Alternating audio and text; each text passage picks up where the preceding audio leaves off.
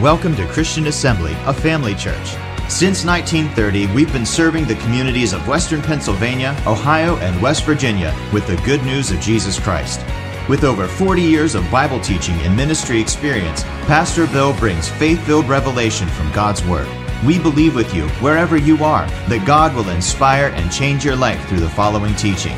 For more information about Christian Assembly, follow us on social media or visit our website at cafamily.net.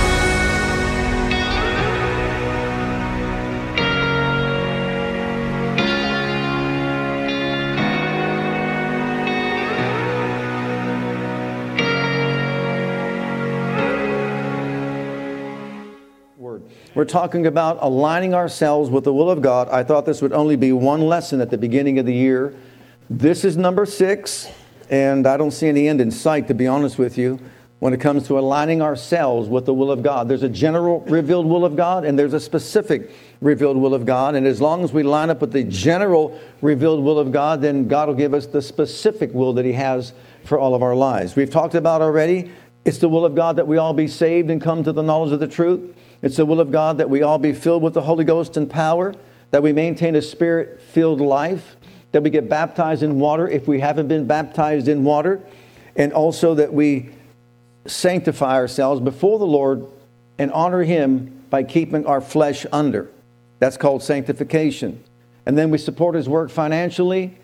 We follow Him daily, and we take our place as a productive, fruit-bearing branch in the vine. All those constitute the will of God, generally speaking, for all of our lives. As we continue our study, Galatians chapter 2 and verse 20 gives us our next point. I am crucified with Christ. Have you been crucified with Christ? Yes. Nevertheless, I live. Are you alive? Oh, yeah. Let's hope so. Yeah. Yet not I. Notice this, but Christ lives in me. Yeah. And the life I live now in the flesh, I live by the faith of the Son of God, who loved me and gave Himself for me. So as we're alive in the flesh, we're supposed to live by faith. So the next revealed will of God to us is what? The just shall live by faith. God wants us to live by faith. When it comes to an understanding of faith, there are certain components that comprise faith.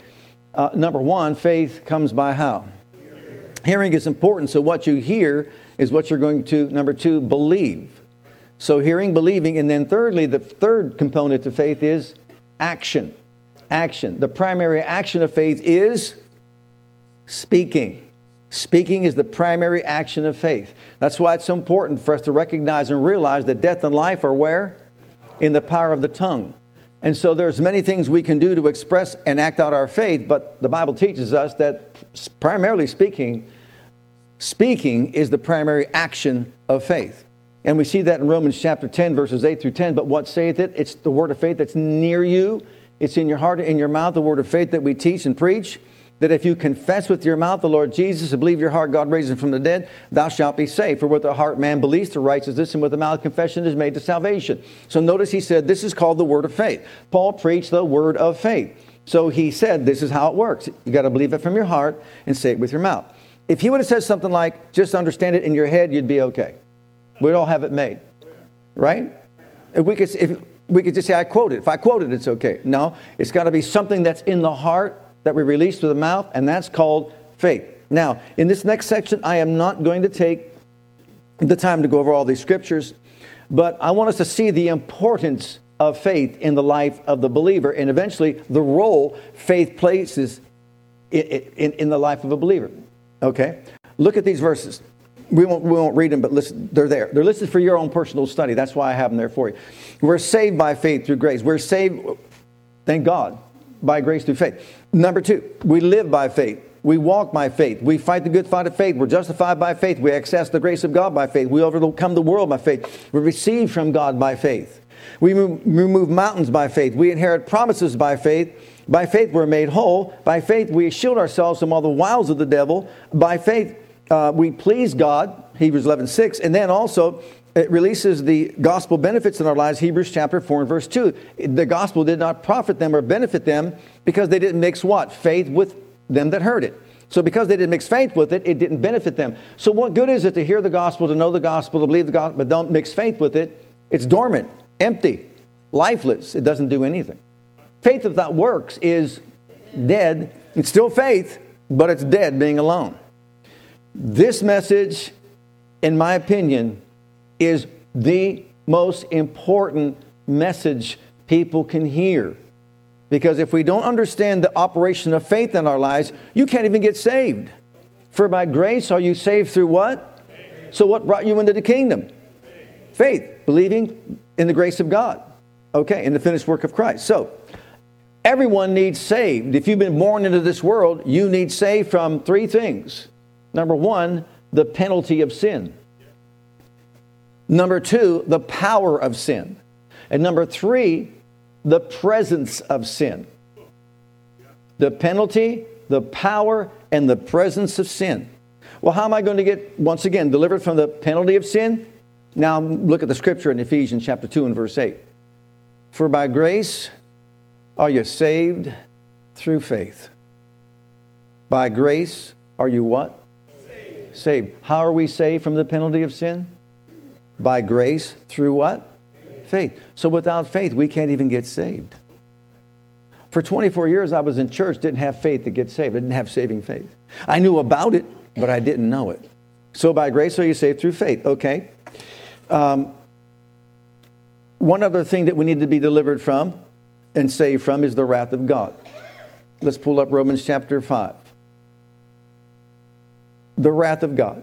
But God commended his love toward us, and that while we were yet sinners, Christ died for us. Much more than being now justified by his blood, we shall be saved from what? Whose wrath? Saved from wrath through him. So in other words, God's wrath is stored up for all those that are ungodly and unrighteous, that refuse his plan of salvation. And they're going to spend their eternity in a lake of fire. Anybody want to go to the lake of fire? Any takers this morning? We can get some tickets doled out to people. Anybody? No. But how am I going to get saved from it? By grace are you saved through faith.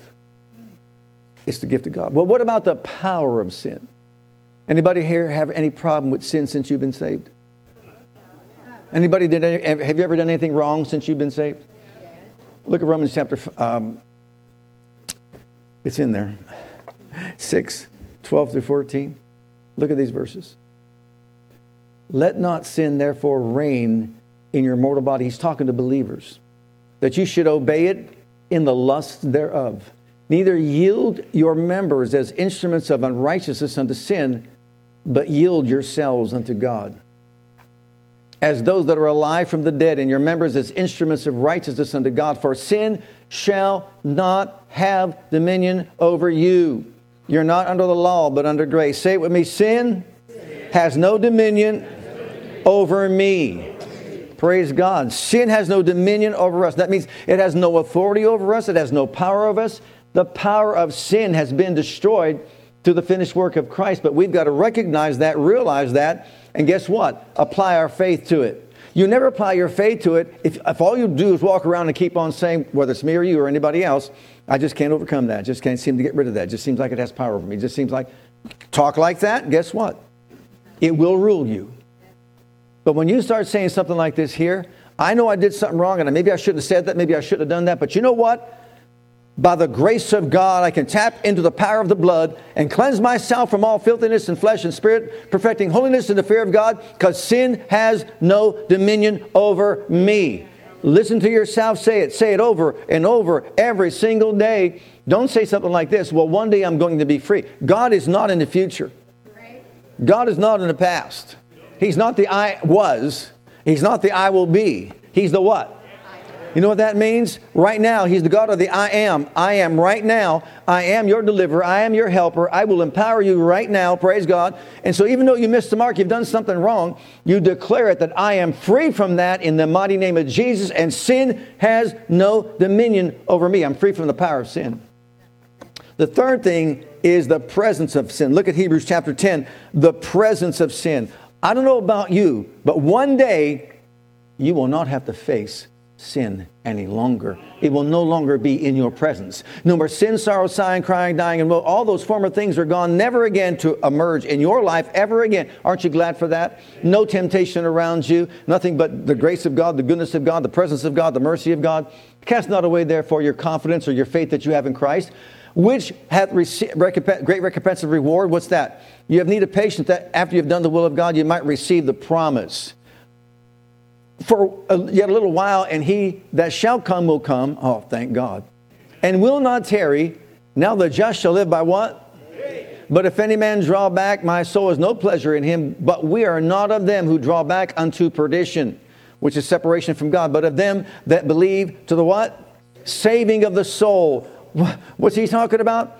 Yeah, I know there's a lot we're going through. I know these light afflictions are but for a moment, but overcoming it works for us a far more exceeding great eternal joy, which is the glory of God. It's a weight of glory in our lives.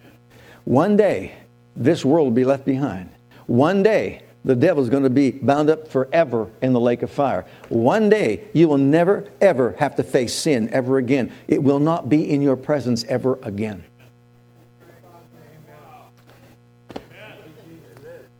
See, we believe that, don't we? And that's what he's talking about in Hebrews. Man, slow down, calm down. You know what? The day's coming. The day's coming. Whether it comes because you depart from this realm of life through death, or because you're raptured out of here, the day is coming when it's all going to end. Every enemy will be underfoot, death itself included. So by faith, I'm believing in a rapture. By faith, I'm believing in a place of eternal bliss, a place where sin no longer exists. Does that make you happy? Amen. Think about it. You won't have to fight it any longer. Now, unbelief is the next step here. Grieves God. Unbelief limits God. It grieves him to no end, and it limits as to what he can do in people's lives. Look at the book of Hebrews chapter 3, and look at verse 17. But with whom was he grieved 40 years? Was it not with them that had sinned, whose carcasses fell in the wilderness? And to whom sware he that they should not enter his rest or promised land? But to them that what? Believe not. So we see that they could not enter in because they chewed tobacco.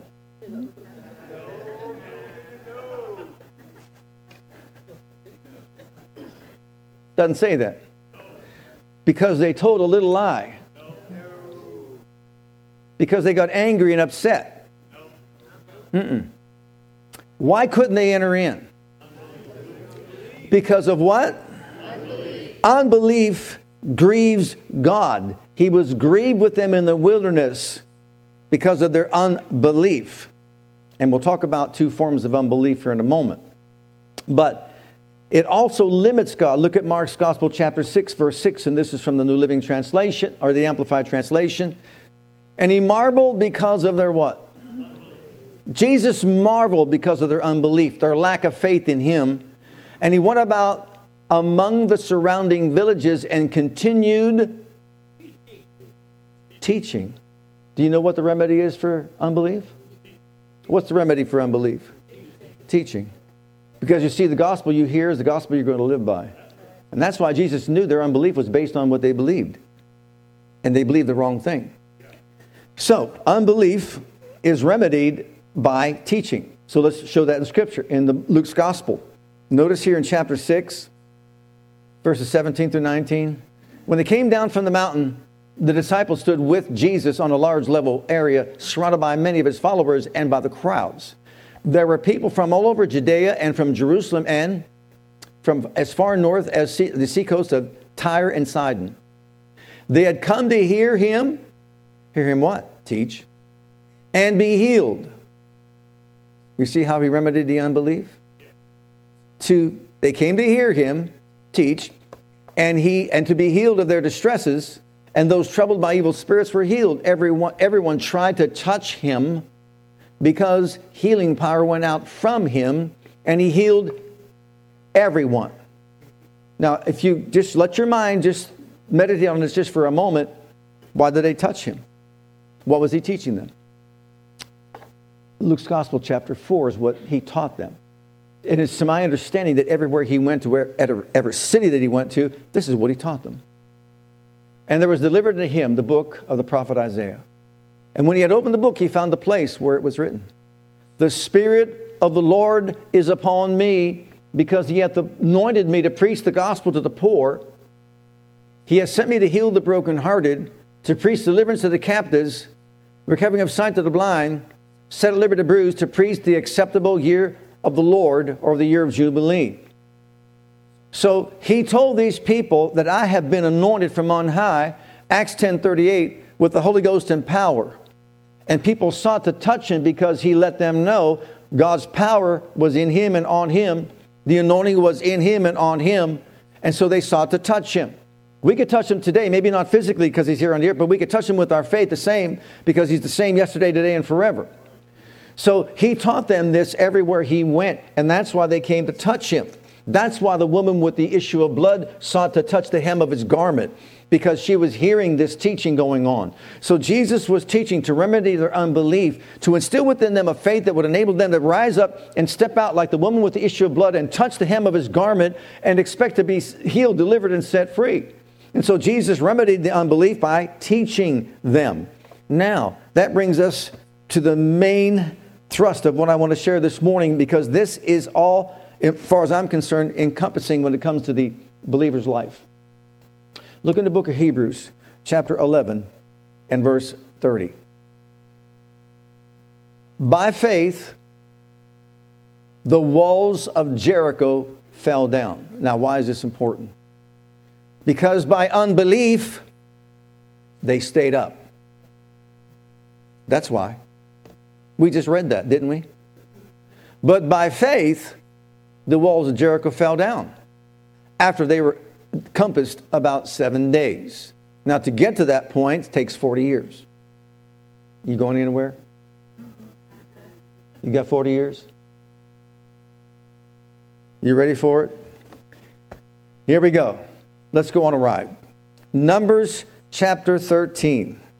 You can't preach faith without preaching these scriptures. Unbelief kept the walls of Jericho up. Within the walls, we find the blessings of God. We find all the provision that we need. But unbelief keeps the walls up so that we can't cross over and into our blessings, the promises of God. So as long as we're in unbelief, the walls will stay up. But when we begin to see the reality of what God has done for us in Christ, and we begin to shout, the walls are going to come down. And you're going to enter into the fullness of the blessings of the gospel of Christ. But we got to get there first. Like I said, it took 40 years. So let's read Numbers chapter 13, verse 26. A lot of scripture here. If you don't mind, I'd rather hear God than me. And they went and came to Moses, and these are the 12 spies that went out to spy out the land. And remember this, faith comes by hearing, not having heard. So if you read this yesterday, your faith is behind you.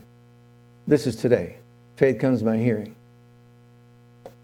And all the congregation of the children of Israel into the wilderness of Paran to Kadesh, and brought back word unto them and unto all the congregation, and showed them the fruit of the land.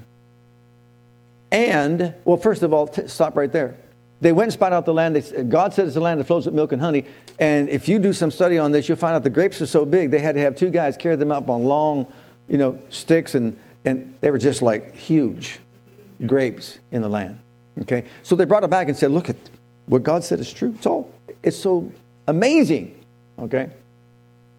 That's the fruit of it. And they told him and said, we came into the land whither thou sentest us, and surely it flows with milk and honey, and this is the fruit of it. Nevertheless, there it is, nevertheless, what? The people be strong that dwell in the land, and the cities are walled and very great. And moreover, we saw the children of Anak there, and the Amalekites dwell in the land of the south, and the Hittites, and the Jebusites, and the Amorites dwell in the mountains, and the Canaanites dwell by the sea and by the coast of Jordan.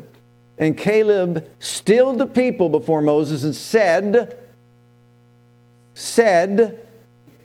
faith is released with what action? Speaking. And said, let us go up at once and possess it, for we are well able to overcome it. But the men that went up with him said, how's unbelief released? With words. What did they say? We be not able to go up against the people, for they are stronger than we. And they brought up an evil report of the land. The evil report is not the condition of the land. The evil report is what they said about their inability to get into the promised land. Saying, the land through which we have gone, search it, is a land that eats up the inhabitants thereof, and all the people that we saw are men of great stature. And there we saw the giants, the sons of Anak there, and which come of the giants, and we were in our own sight as grasshoppers, and so we were in their sight. And all the congregation lifted up their voice and cried, and the people wept that night, and all the children of Israel murmured against Moses and God, against Aaron. And the whole congregation said unto them, how's unbelief released? Words, said, we would God that we had died in the land of Egypt, or would God we had died in this wilderness? And wherefore has the Lord brought us unto this land to fall by the sword, that our wives and our children should be a prey? Were it not better for us to return to Egypt? And they said one to another, let us make a captain, and let us return into Egypt. Now that's the condition of these people. 10 spies influenced 2.5 million people. And that was the result of it. What did they hear? The gospel of, I can't. What did they hear? We're too small. We're not able to do it. What did they hear? The enemy's too big. What did they hear? The giants that are in the land are too strong. The walls are fortified. They had every statement made of unbelief that said, we can't, we can't, we can't. And when Caleb said, we can, no one wanted to hear what he had to say at all. It doesn't stop there. It goes on. But right here, what we see is they're not persuaded to enter the promised land and act upon the word of God. You see, there are two kinds of unbelief. There's one kind that says lack of knowledge. My people perish for what reason? You can't have faith in something that you don't know, because faith comes by hearing. So they didn't know. And if you don't know, then that's called it's a lack of knowledge. Obviously, that's unbelief. But the second kind is represented right here, and that's unpersuadableness. They could not be persuaded to act upon the word of God that they knew. They knew what God said. It was no surprise that there were giants in the land. It was no surprise that the city's walls were great, like a fortress. God said that. It was no surprise to them that there were the Amorites, Canaanites, Amalekites, and it goes on and on, all the ites that were there. That shouldn't have been strange to them. God said they were there. He said, I'll send my angel before your face, and they're going to go in and help you get into the promised land. So don't fear them. Don't be afraid of them. And don't in any way offend the angel that goes before you. Well, so what did they say? We can't do it. Look at Numbers 14, 5 through 10, and look at this. They couldn't be persuaded to act upon the word of God at all. And when when Joshua and Caleb then tried to persuade them to go in, see, they needed persuasion. Those 10 spies were leaders of the tribes of Israel. They were supposed to persuade them. They had the knowledge, but persuade them to act upon the word of God and say, we're doing it. Well, let's read verses 5 through 10. Then Moses and Aaron fell on their faces before the assembly of the congregation of the children of Israel. And Joshua the son of Nun and Caleb the son of Jephunneh, which were of them that searched the land, rent their clothes, and they spake unto all the company of the children of Israel, saying, the land which we passed through to search, it is an exceeding good land. If the Lord delight in us, then he will bring us into this land and give it us, a land which flows with milk and honey. Only, notice this, rebel not ye against the Lord, neither fear ye the people of the land, for they are bread for us. What a different take on this.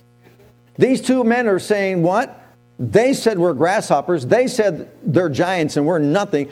These two say, no, don't fear them. They're bread for us. Notice this, their defense has departed from them. They have no courage whatsoever to come against us. And the Lord is with us. Fear them not. Next verse. And all the congregation got excited and said, yea, let's go take up the land. No. You see, Joshua and Caleb, I guess they weren't good motivational speakers. But all the congregation bade stone them with stones. I guarantee you right now, I suffered this 43 years ago when I first came here with the presbytery here, okay? Because I came from Kenneth Hagin Ministries, the stones were in hand. They were in hand. I met before the board. They wanted me out of here. They didn't want to hear anybody. Came from a Word of Faith camp background and all that sort of thing. Things have changed over the years now and 43 years later. Okay? But notice this. All the congregation wanted to stone them, and that's exactly what people that promote faith get. Get stoned. Look it up. You'll see. Go online. You got access right now and online. You'll see what names were called. But anyhow, blab it, grab it, name it, claim it. All that shows me is how foolish they are because they don't even know the whole concept of it all. Anyhow, so here we got these 10 over here. They persuaded 2.5 million to side with them, right? And they're all siding. Now you got Joshua and Caleb over here, and they say, come on, boys, we can do it. God's on our side. He's greater. The enemy's defeated. The defense is departed from them. Let's go get our healing. Let's go get our deliverance. Let's go get our land. Let's go get our prosperity. Let's go get God's hand of protection. They all pick up stones. I think people would rather hear doubt and unbelief than faith. They pick up stones to stone them. Let's put that back up there. And then what happens? Look at verse 10 again. And the glory of the Lord appeared in the tabernacle of the congregation before all the children of Israel. And the Lord said unto Moses, how long will this people provoke me? How long will it be ere they believe me? For all the signs which I showed among them, I will smite them with the pestilence and disinherit them. Now wait a minute. If you're among these 10 leaders and the 2.5 million doubters and unbelievers, and you want to stone these two characters over here, and the glory of the Lord stands between the two of you. You think that might be a little bit impacting? You think that might get you to change your mind? Yeah. You would think so, wouldn't you? Yeah. Do you know what? God couldn't get them to leave their position. It was almost unreachable. It's like they were so seared as with a hot iron that they were just not going to respond, even though the glory of the Lord stood between them to stop them from throwing the stones at Joshua and Caleb. Wow. God was angry at their voice. God was upset and grieved by their unbelief. And look at what he says. He pronounces judgment. Let's pick it up. Starting from verse 13 to 19. And Moses said unto the Lord, well, this is first of all Moses interceding. Moses said to the Lord, imagine this. You're talking to God here. You're not talking to a board member. You're not talking to your pastor. You're not talking to your neighbor and your friend. You're talking, okay, to the Lord. Moses said unto the Lord, then the Egyptians shall hear it. For you brought us up, this people, in thy might from among them. And they will tell it to the inhabitants of this land. For they have heard that thou, Lord, are among this people, that thou, Lord, art seen face to face, and that thy cloud stands over them, and that thou goest before them by daytime in a pillar of cloud, and in a pillar of a fire by night. Now, if thou shalt kill all this people as one man, which is what you want to do here, then the nations which have heard the fame of thee will speak, saying, because the Lord was not able. He's questioning now the ability of the Lord. Because he's not able to bring this people into the land which he swore unto them.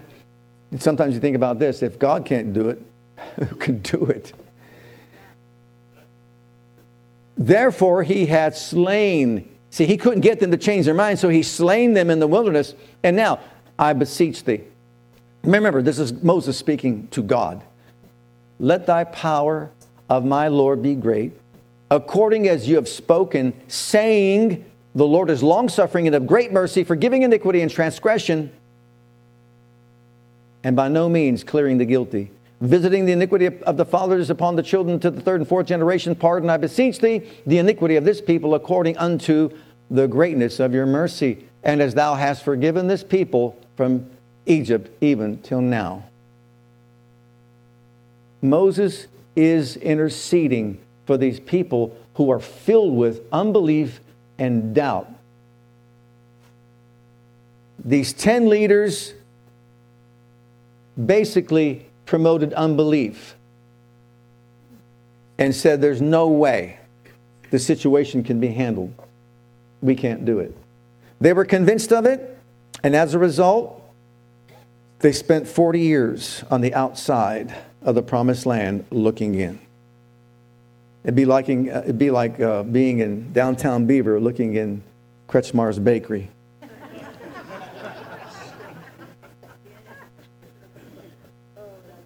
Just walking back and forth, and you're not allowed. You're not allowed. Why not? Unbelief. You're out. Can't get in. You ready for this? For 40 years. Look at the judgment. Pick it up at verse 20. As truly as I live, and the Lord said, rather, I have pardoned according to your word. I forgive them. Mm-hmm. How many of you know you can be forgiven and still have consequences? But as truly as I live, all the earth shall be filled with what? The glory of the Lord. Because all those men, here's the reason why, because all those men which have seen my glory and my miracles, which I did in Egypt and in the wilderness, and have tempted me now these 10 times, and have not hearkened to my voice. In other words, they saw the glory, they saw the power, they saw the cloud by day, the fire by night, they saw the manna come from heaven, a water coming out of a rock. They saw the 10 plagues over there in the land of Egypt. I protected them from the snakes and all the poisonous, venomous beasts in the wilderness. They saw all that all this time, but they won't listen to me. They won't honor my word. Surely they shall not see the land which I swear unto their fathers. Neither shall any of them that provoke me see it. But my servant Caleb, because he has another spirit with him, he hath followed me fully. Him will I bring into the land whereinto he went, and his seed shall possess it. Now the Amalekites and the Canaanites dwell in the valley. Tomorrow turn ye and get ye into the wilderness by the way of the Red Sea. And the Lord spake unto Moses and to Aaron, saying, how long shall I bear with this evil congregation, which murmur against me? I have heard the murmurings of the children of Israel, which they murmur against me. Say unto them, oh, as truly as I live, saith the Lord. You ready for it? As you have spoken in my ears, so will I do to you. Well, what did they say? You brought us out here to die in the wilderness. God brought us out here to die. Couldn't we just die back in Egypt? At least we had fish back there in Egypt. We could get some food, and we're going to die out here in the wilderness. That's what's going to happen. That's where we're going to die. You brought us out here to die. Okay. He says, okay, as you've spoken in my ears. What did Paul say about the word of faith that's in your heart and in your mouth? How's unbelief released? From the heart and the mouth. Okay. So every time we start saying something against what God says, guess what? That's a measure of unbelief. It's time to really line up with the word of God and get it in our heart and mouth and say what God said about us. But notice this. This is the judgment. As you spoke, so will I do to you. Your carcasses shall fall in this wilderness, and all that were numbered of you according to your whole number, from 20 years old and upward. Now I like that demarcation here. If you were 20 years and up, you're responsible. If you're 19 or under today, thank God for it. Okay? 20 years old and upward, which have murmured against me, doubtless you shall not come into the land concerning which I swear to make you dwell therein, except two, Caleb, the son of Jephunneh, and Joshua, the son of Nun. But your little ones, which you said would be a prey, them will I bring in. See, he's not holding them accountable. Them will I bring in, and they shall know the land which you have despised.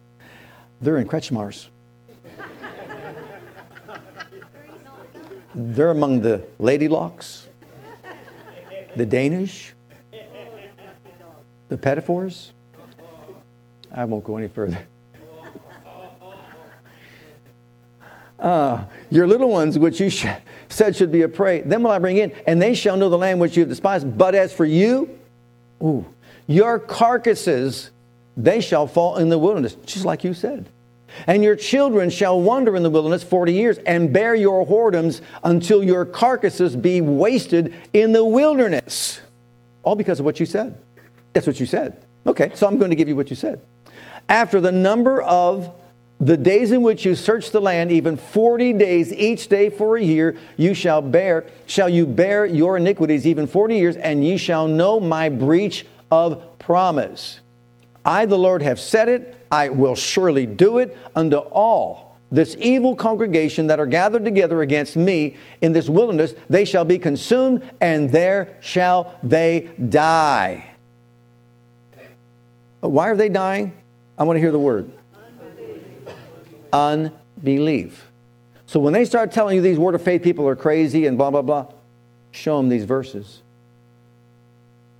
And the men, and here it is, which Moses sent to search the land, who returned and made all the congregation to murmur against him by bringing up a slander upon the land, even those men that did bring up the evil report upon the land died by the plague before the Lord. That was instant judgment, and you've heard me teach this before.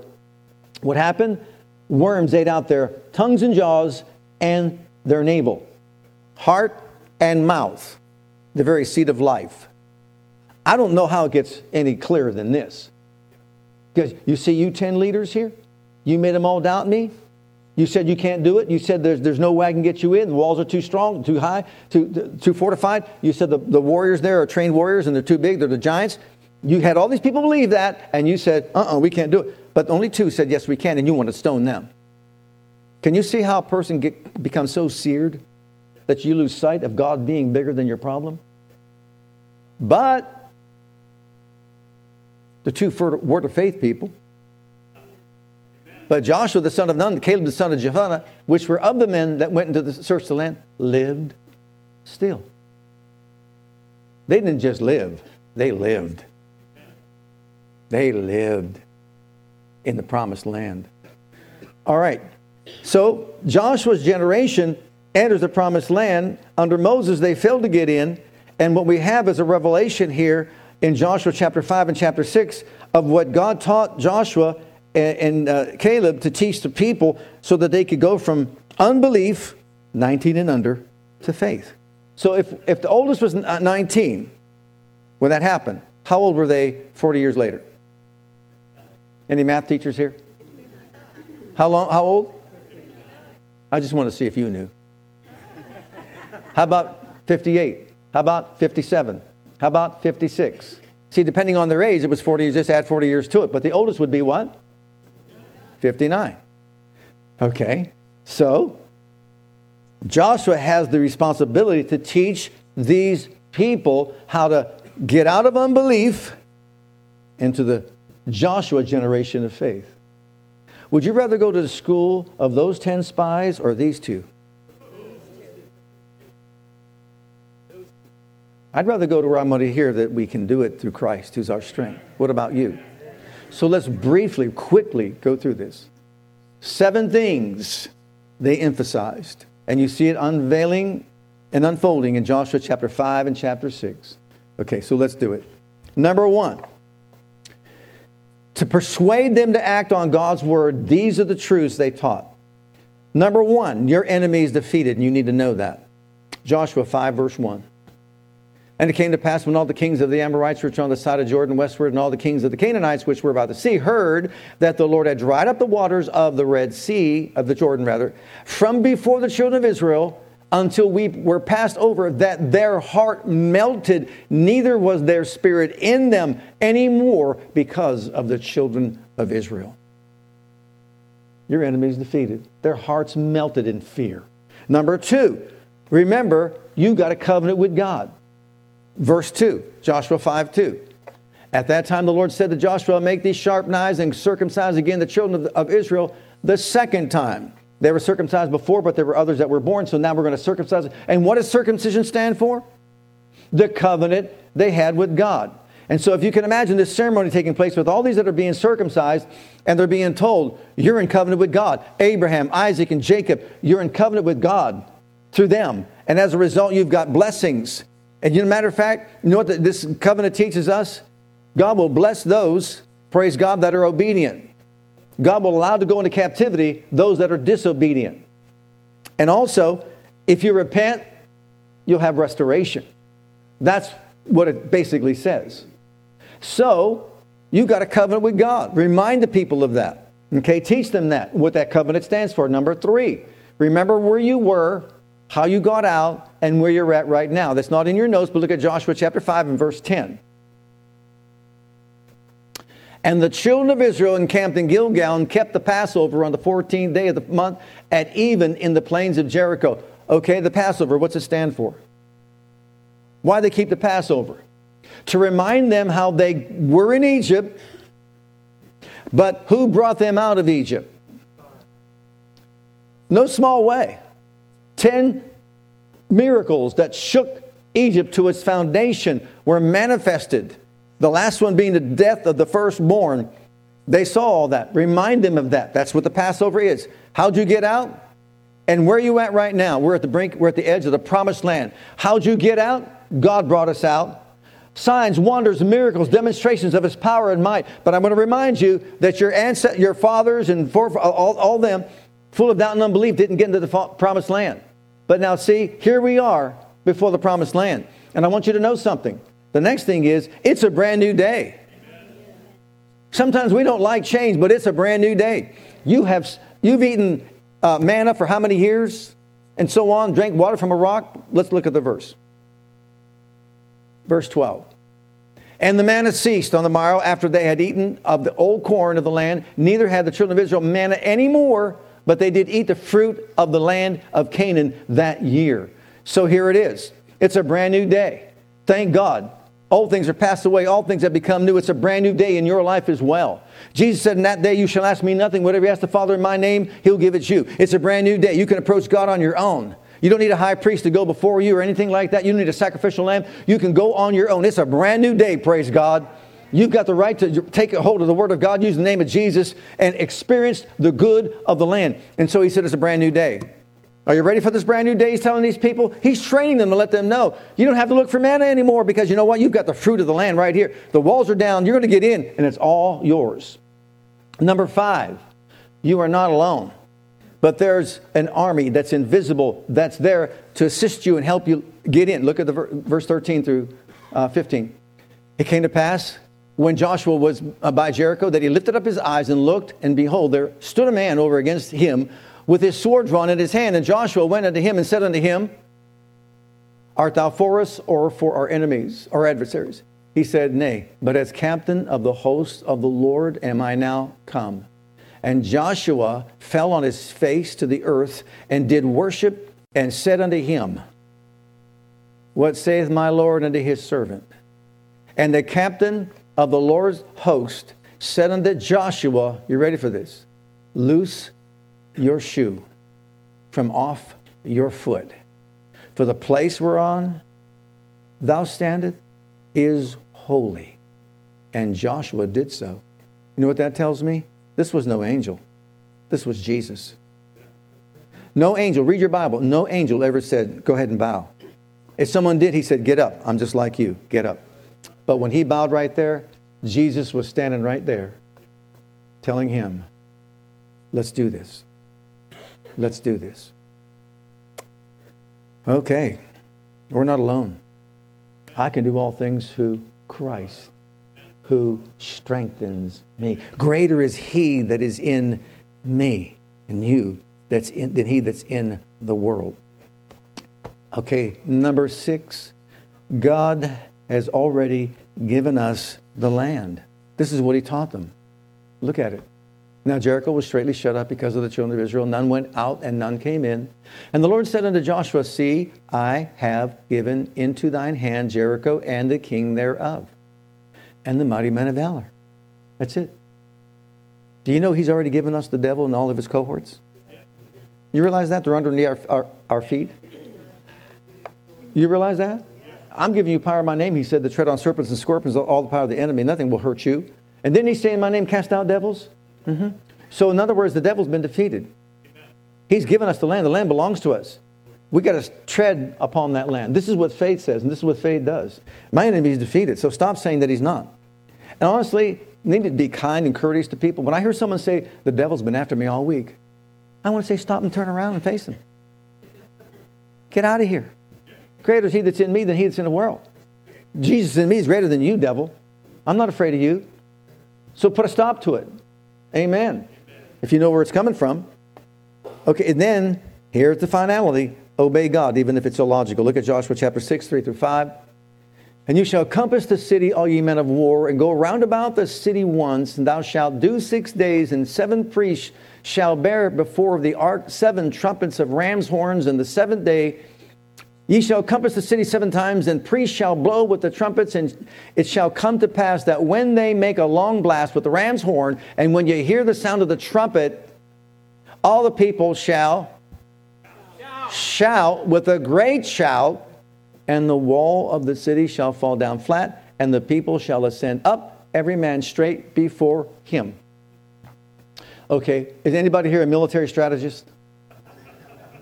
Anyone at all have any idea about military war and that sort of thing? Anybody? Here's the strategy.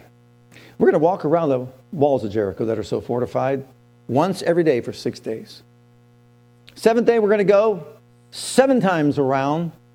We'll have the Ark of the Covenant there with us, and the priests, and they have their ram's horns, their shofars in their hands. And on the 7th time, blow those trumpets, and then shout. And the walls will fall down. Hey, Bob, what's he on? What? Do you think Patton would agree to that strategy? George Patton? No. I don't think so. So what do? They do exactly what God said to do. So much to get in here, but we're running out of time. But listen to this. Don't say a word during all these jaunts around at all. Don't say anything like your fathers did. We can't do this. There are giants in the land. Look at the walls are so big. You can imagine how tempted one would be to side with all of what they see with their eyes. But no, don't say a word. Let God be God. You know, sometimes all you have to do is shout. When you know the truth, just shout. Hallelujah. When it registers down here, it'll come out with the shout. Okay. Those are the 7 things that they were taught. But I have to point this out before I close because this is amazing to me. Look at Rahab and her family lived because of her faith. Joshua chapter 6, verses 16 and 17. And it came to pass at the 7th time, when the priests blew with the trumpets, Joshua said unto the people, shout, for the Lord has given you the city, and the city shall be accursed, even it, and all that are therein to the Lord. Only Rahab, the harlot, shall live, she and all that are with her in the house, because she hid the messengers that we sent. Now remember that. Look at Hebrews chapter 11 again. Look at verse 31. By faith, how did this happen? The harlot Rahab perished not with them that believed not, when she had received the spies with peace. We could learn from a harlot what you couldn't learn from all the 10 spies, leaders of all the tribes of Israel. This woman, we understand, was a prostitute. This woman hid the spies that went out to spy out the land. And when she was confronted and said, do you know where they're at? She lied. They might have gone that way. They're here a little bit ago. They're going that way. They were up on a roof. And when they came down, then she said, you're safe. But she said, I got something to tell you. When your God comes in to wipe out this place, spare my family and me. And they said to her, then get yourself in the house and put a scarlet thread there in front of the window. Oh, glory to God. There's a message right there in just that. Can you say amen to that? And so now if you could verify this archaeologically, okay. So we see the walls come tumbling down. And I did a study on this, and you can find out that the only place where the walls did not fall was Rahab the harlot's house. Because she by faith believed getting in the house and applying the blood, the scarlet thread, would protect her. And isn't it something that God even honored that harlot? And what else does that show you? You may have had a past, but when you come to Christ, you got a new future. Can you say amen? Hallelujah. A brand new future. Old things have passed away. All things have become new. And we're not promoting lying, but they didn't deserve the truth. You understand that? That's why he honored.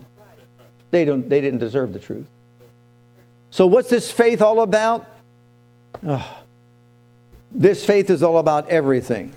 It's the difference between life and death. Spending 40 years spinning your wheels in the wilderness only to die.